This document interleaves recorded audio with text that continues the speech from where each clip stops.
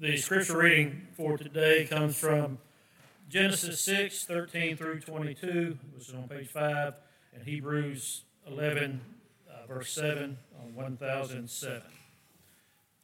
Before we read the scripture, let's go to the Lord in prayer. Gracious God, as we turn to your word for us, may the Spirit of God rest upon us.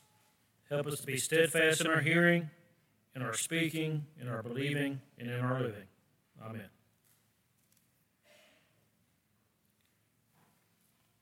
And God said to Noah, I have determined to make an end of all flesh, for the earth is filled with violence through them. Behold, I will destroy them with the earth. Make yourself an ark of gopher wood. Make rooms in the ark, and cover it inside and out with pitch. This is how you are to make it. The length of the ark, 30 cubits, its breadth, 50 cubits, its height, 30 cubits. Make a roof for the ark, and finish it to a cubit above, and set the door of the ark inside it. Make it with lower, second, and third decks, for behold, I will bring a flood of waters upon the earth to destroy all flesh, which is the breath of life under heaven, and everything that is on the earth shall die. But I will establish my covenant with you, and you shall come into the ark, you and your sons, and your wife, and your sons' wives with you. And you shall bring of every living thing of all flesh, and you shall bring 2 of every sort into the ark, keep them alive with you. They shall be male and female, of birds according to their kind, of animals according to their kind, of every creeping thing of the ground according to its kind. And 2 of every sort shall come in to you to keep them alive. Also take with you every sort of food that is eaten, and store it up. It shall serve as food for you and for them. Noah did this. Noah did this. He did all that God commanded him. And from Hebrews chapter 11, verse 7.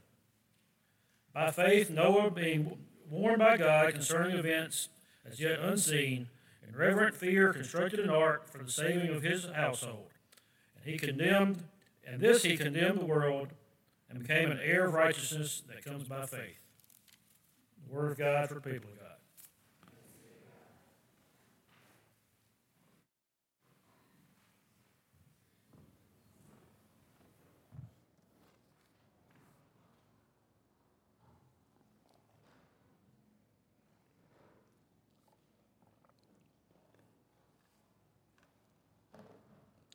The author of Hebrews is laying out a series of individuals from Israel's past to show us examples of those who lived out their faith. We're not so much getting a definition of faith as much as pictures of what faith looks like. And as we do, we are seeing this faith in practice. One of the things that we're being reminded is that faith is not simply trusting in an event that happened in the past. That's part of it. It's also what we trust is going to happen in the future, that we're looking forward to something. So for us Christians, that means that we trust that our Savior Jesus went to the cross to suffer on our behalf. That He died on the cross, He rose again on the third day, and now anyone who comes to Him in faith has forgiveness of sin and life everlasting. But it's not merely that we look back and we say, okay, I believe that, and go off and do our own thing. It's that we also are looking forward to the future fulfillment of what He's promised, that He will establish His kingdom of perfect justice and peace, that He will declare us forgiven and acquitted of our sins, that He will raise us up in the future and we will look forward to eternal life, and that we are brought into His family. All this is going to happen in the future, and so we're looking forward to this. And what we see in Noah, and I'll give you all the same warning I gave at Mount Carmel, I'm probably going to say Moses at some point. So just snicker at me, feel a little bit superior, and let's move on when I do that, okay? So Noah is one who is exercising faith, and he shows us an example of what Hebrews has told us, of the faith of the substance of things hoped for. So we see that Noah is trusting in God. He's trusting in God's truthfulness. He's trusting in God's warning. God has come to him and said, I am going to destroy the world. I'm going to send a flood to wipe out, because violence and evil and wickedness and sins that are hurting people and the things that are going on is beyond what he's going to stand anymore, and he is going to bring his judgment. And so Noah trusts that this is going to happen. He's looking forward to this day that God has promised. And because of that future look, he acts in obedience. He gets to work building the ark that God commands. God has laid out how many cubits each part is to be and what material to use, and to build it with so many levels. And he's explained how to build it, and Noah gets busy obediently doing what God has called because of his faith. And this is, again, showing us that faith necessarily leads to obedience.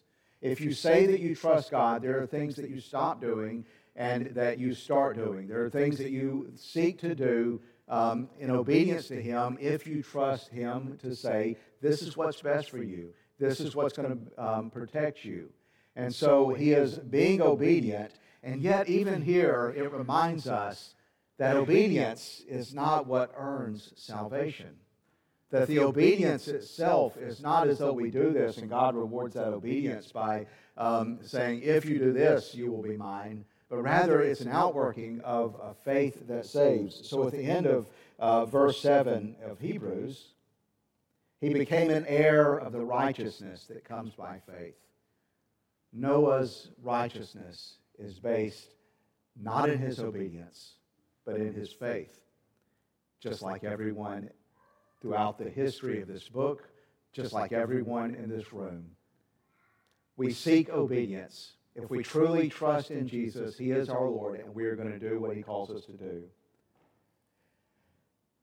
And it is a faith that persists. Noah didn't build the ark overnight. It was waking up, seeing the sunshine, and asking yourself, is it really going to rain?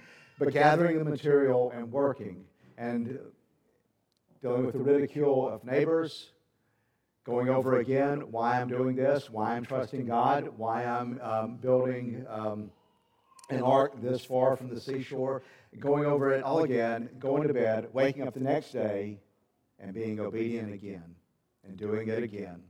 And the longer it goes without any threat of a flood, it has to become difficult. That he has to have nights that he goes to bed and thinks, am I really going to get up and do this again?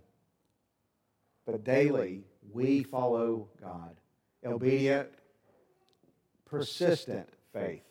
That is, we can't say, one time when I was a kid, I raised my hand at a camp event, and I'm a Christian, if the rest of your life shows no sign of faith. I can't say I went through a confirmation class 40 years ago, and you really can't distinguish me from anybody else in the neighborhood who doesn't believe, and expect to truly have faith. If this faith is something that's in the past, faith is something that persists. Faith is something that continues. Not perfectly. We stumble.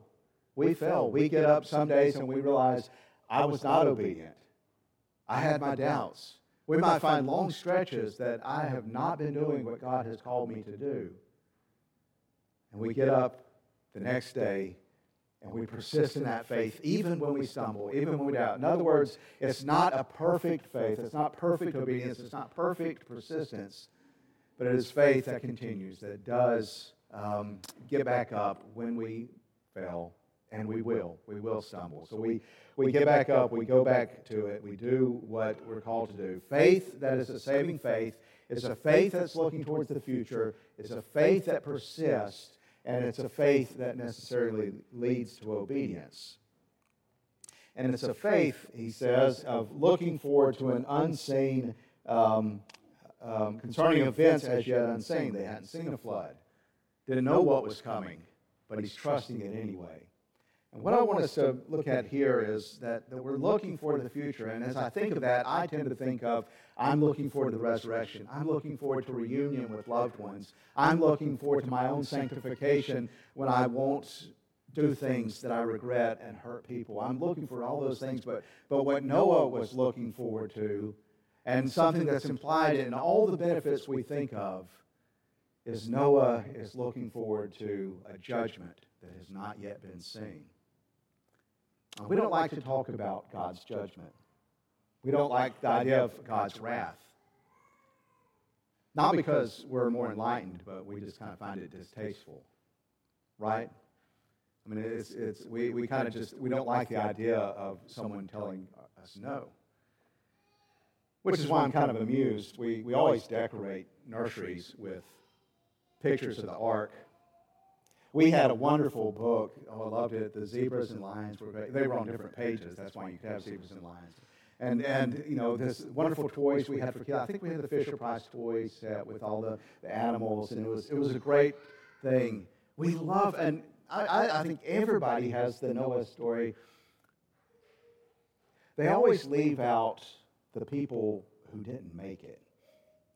The children's books, appropriately so. We don't need figurines of the ones not in the ark anyway. You know, so just that part of the story we overlook. But I think because we do that,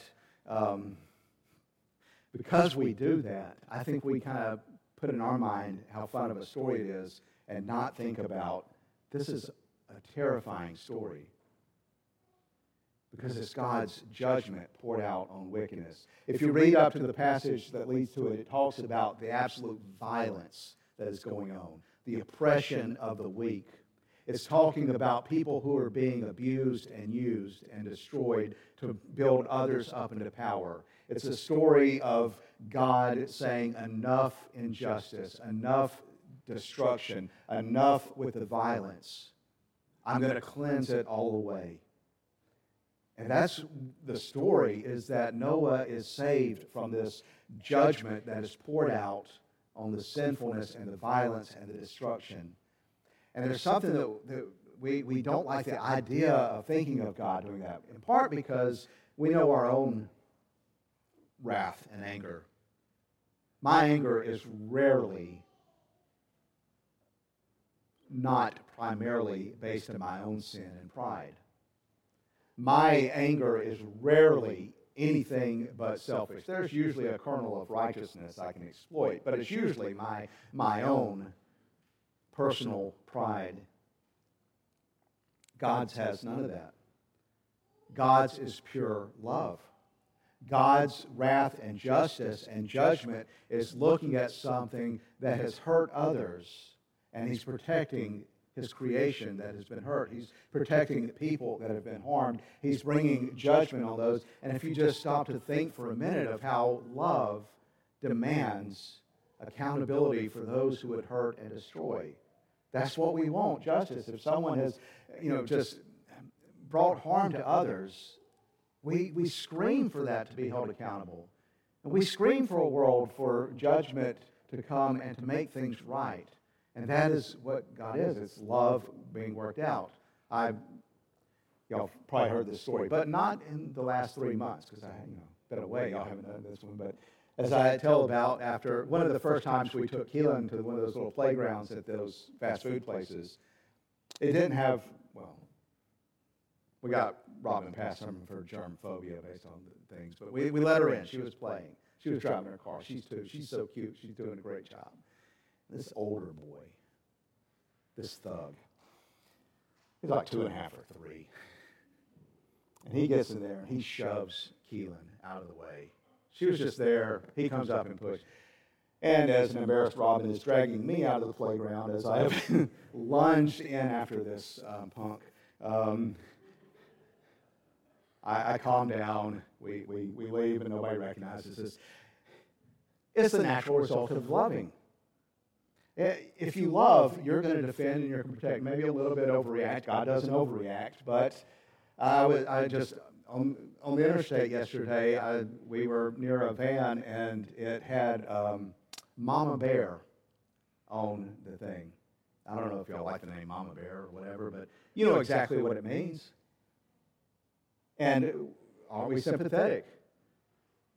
Now, Mama Bear isn't saying how cuddly and cute she is. She's saying, don't get in the way of my kids. I'll hurt you. Because if you love, you defend and protect. So when we're talking about God's wrath and God's judgment, He loves His creation. He loves people. He loves the weak. He loves the vulnerable. And He's not going to allow them to be run over. And His judgment comes. And so what Noah sees is God's coming judgment, and he prepares for it. He's getting ready for the judgment that is to come. And like us, that we realize there is a judgment that is going to come. People will be held accountable. I will be held accountable. You will be held accountable. We know that nothing that we have done to harm others, God is going to let go past. And so judgment is coming, but He also offers mercy. He offers an ark to escape the coming judgment. He gives this to us in Jesus Christ. And here's just briefly this comment. By Noah's faith and building the ark and his obedience to God's coming judgment, by this faith, he condemned the world as well as becoming heir to the righteousness. Noah was condemning others because he said, God is bringing judgment, and I'm going to seek to escape. And any time that you are walking out of step with the world around you and saying, this is right, this is wrong, and I'm going to trust in God, it condemns those who want to participate in the evil that is there. Just by living and trusting in Jesus is going to be some sort of condemnation to those who don't. And I think that we have to just recognize that. He builds the ark. He obediently is doing this, that he is going to escape. But one of the things that we see, I just want to a few things with the directions. He has given the plans for the ark. He's given very detailed directions. How many cubits long, what material to make it, how many stories, where to put the door. He didn't just say, I'm going to destroy, trust me, do something. Right? And it makes sense. They hadn't seen an ark. You know, if I was going to build a doorstop, I would need plans, right? So he needs plans. But I think there's almost this way that we need to realize that God reveals a way of escape. God reveals the building of the ark. God reveals the method of escaping the judgment. And there's an attitude, I think, that we tend to have of, okay, I believe in Jesus. I can make it up as I go.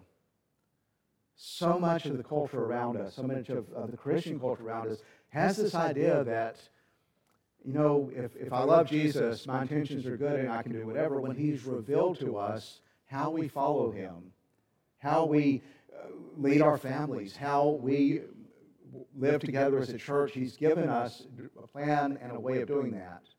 And so as we gather together and as we live our lives, we have to be obedient to the plan He's given, to the way Noah was obedient to the plans that were given to him. So my life needs to be conformed to God's law. The way I live needs to follow the pattern of Jesus and self-denial and loving others and being generous and gracious. The way I order the family ought to be a way that is teaching others, teaching our children, that builds a home of hospitality and that leads in a way that shows this is how we follow Christ, that teaches the things of Christ and teaches who He is. That our worship together isn't just that we get together and say, hey, what do y'all like? I understand the preaching's kind of boring. Maybe a skit or a movie clip might be better. No, we do what He's called us to do, that we gather together on the Lord's Day. We hear His Word. We sing the psalms and hymns and spiritual songs. We do what He told us to do in remembrance of Him. We receive baptism, that we encourage one another. And as I watch you pray with one another, when you genuinely are seeking what's going on in each other's life, when we're holding one another accountable for following and being obedient, the way that you do that and pray with one another and support each other, that's what He's called us to do. This is our ark.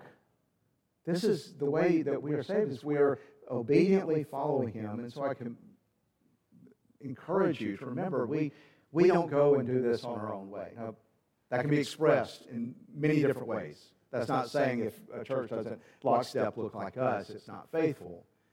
But there are certain elements that are expressed in different ways that still have to be part of any true church.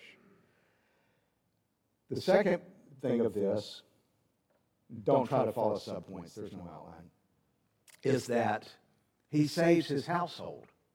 So do not hear me saying that my obedience is going to be salvation for my kids, or that you don't have to exercise faith on your own. God has no grandchildren. You come to him in your own faith. And yet, throughout Scripture, what we see is a faith that blesses the household. This is why we baptize our children. They're part of the household of faith. They are sanctified. They are made holy. It's not saying they are necessarily saved. They will still have to come to Christ on their own, but it is saying that Noah's children were blessed because of Noah's faith. Abraham's children were blessed because of Abraham's faith. The covenant always has included households, and there is something to be said that I'm not following Jesus just for myself. My following and obedience and my faith, your faith has an impact, whether you see it or not. Whether it feels like it's not happening, whether it feels like it is just falling empty on the ground, to follow Christ and to be faithful to him is a blessing on the household. Let me take this a little further in what Hebrews says. There were some really lucky squirrels that wound up getting on that ark. Unfortunately, there were a couple of cats that got there too. Armadillos, y'all. I mean, there's something to be said about your faithfulness and your obedience is a blessing on others, right? That it blessed God's creation to be obedient. And there's a sense in which not only am I trying to be following Christ for my salvation, but to be a blessing to my household and my family and my kids. But we ought to be the best neighbors around. People ought to love doing business with Christians, not because they put a fish sticker on the door, but because they know that the job is going to be done well and people are going to be treated like people. And that should be, in other words, what you do is going to have a blessing and impact. That it ought to be this community is blessed the more Christians are in it because we're being faithful and we are working that out. Not that people are being saved by being near us, but they're being blessed, hopefully, by our faithful presence. And then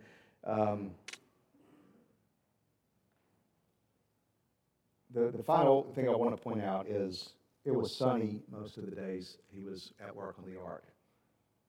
It wasn't raining. Anybody would have come in on the ark when it was flooding. But his faith was when things were going well. When things were happening okay, he still was preparing for what was to come.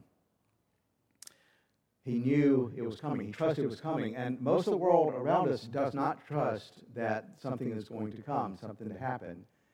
And what I want to say is that is ominous at the perfect timing, I gotta say.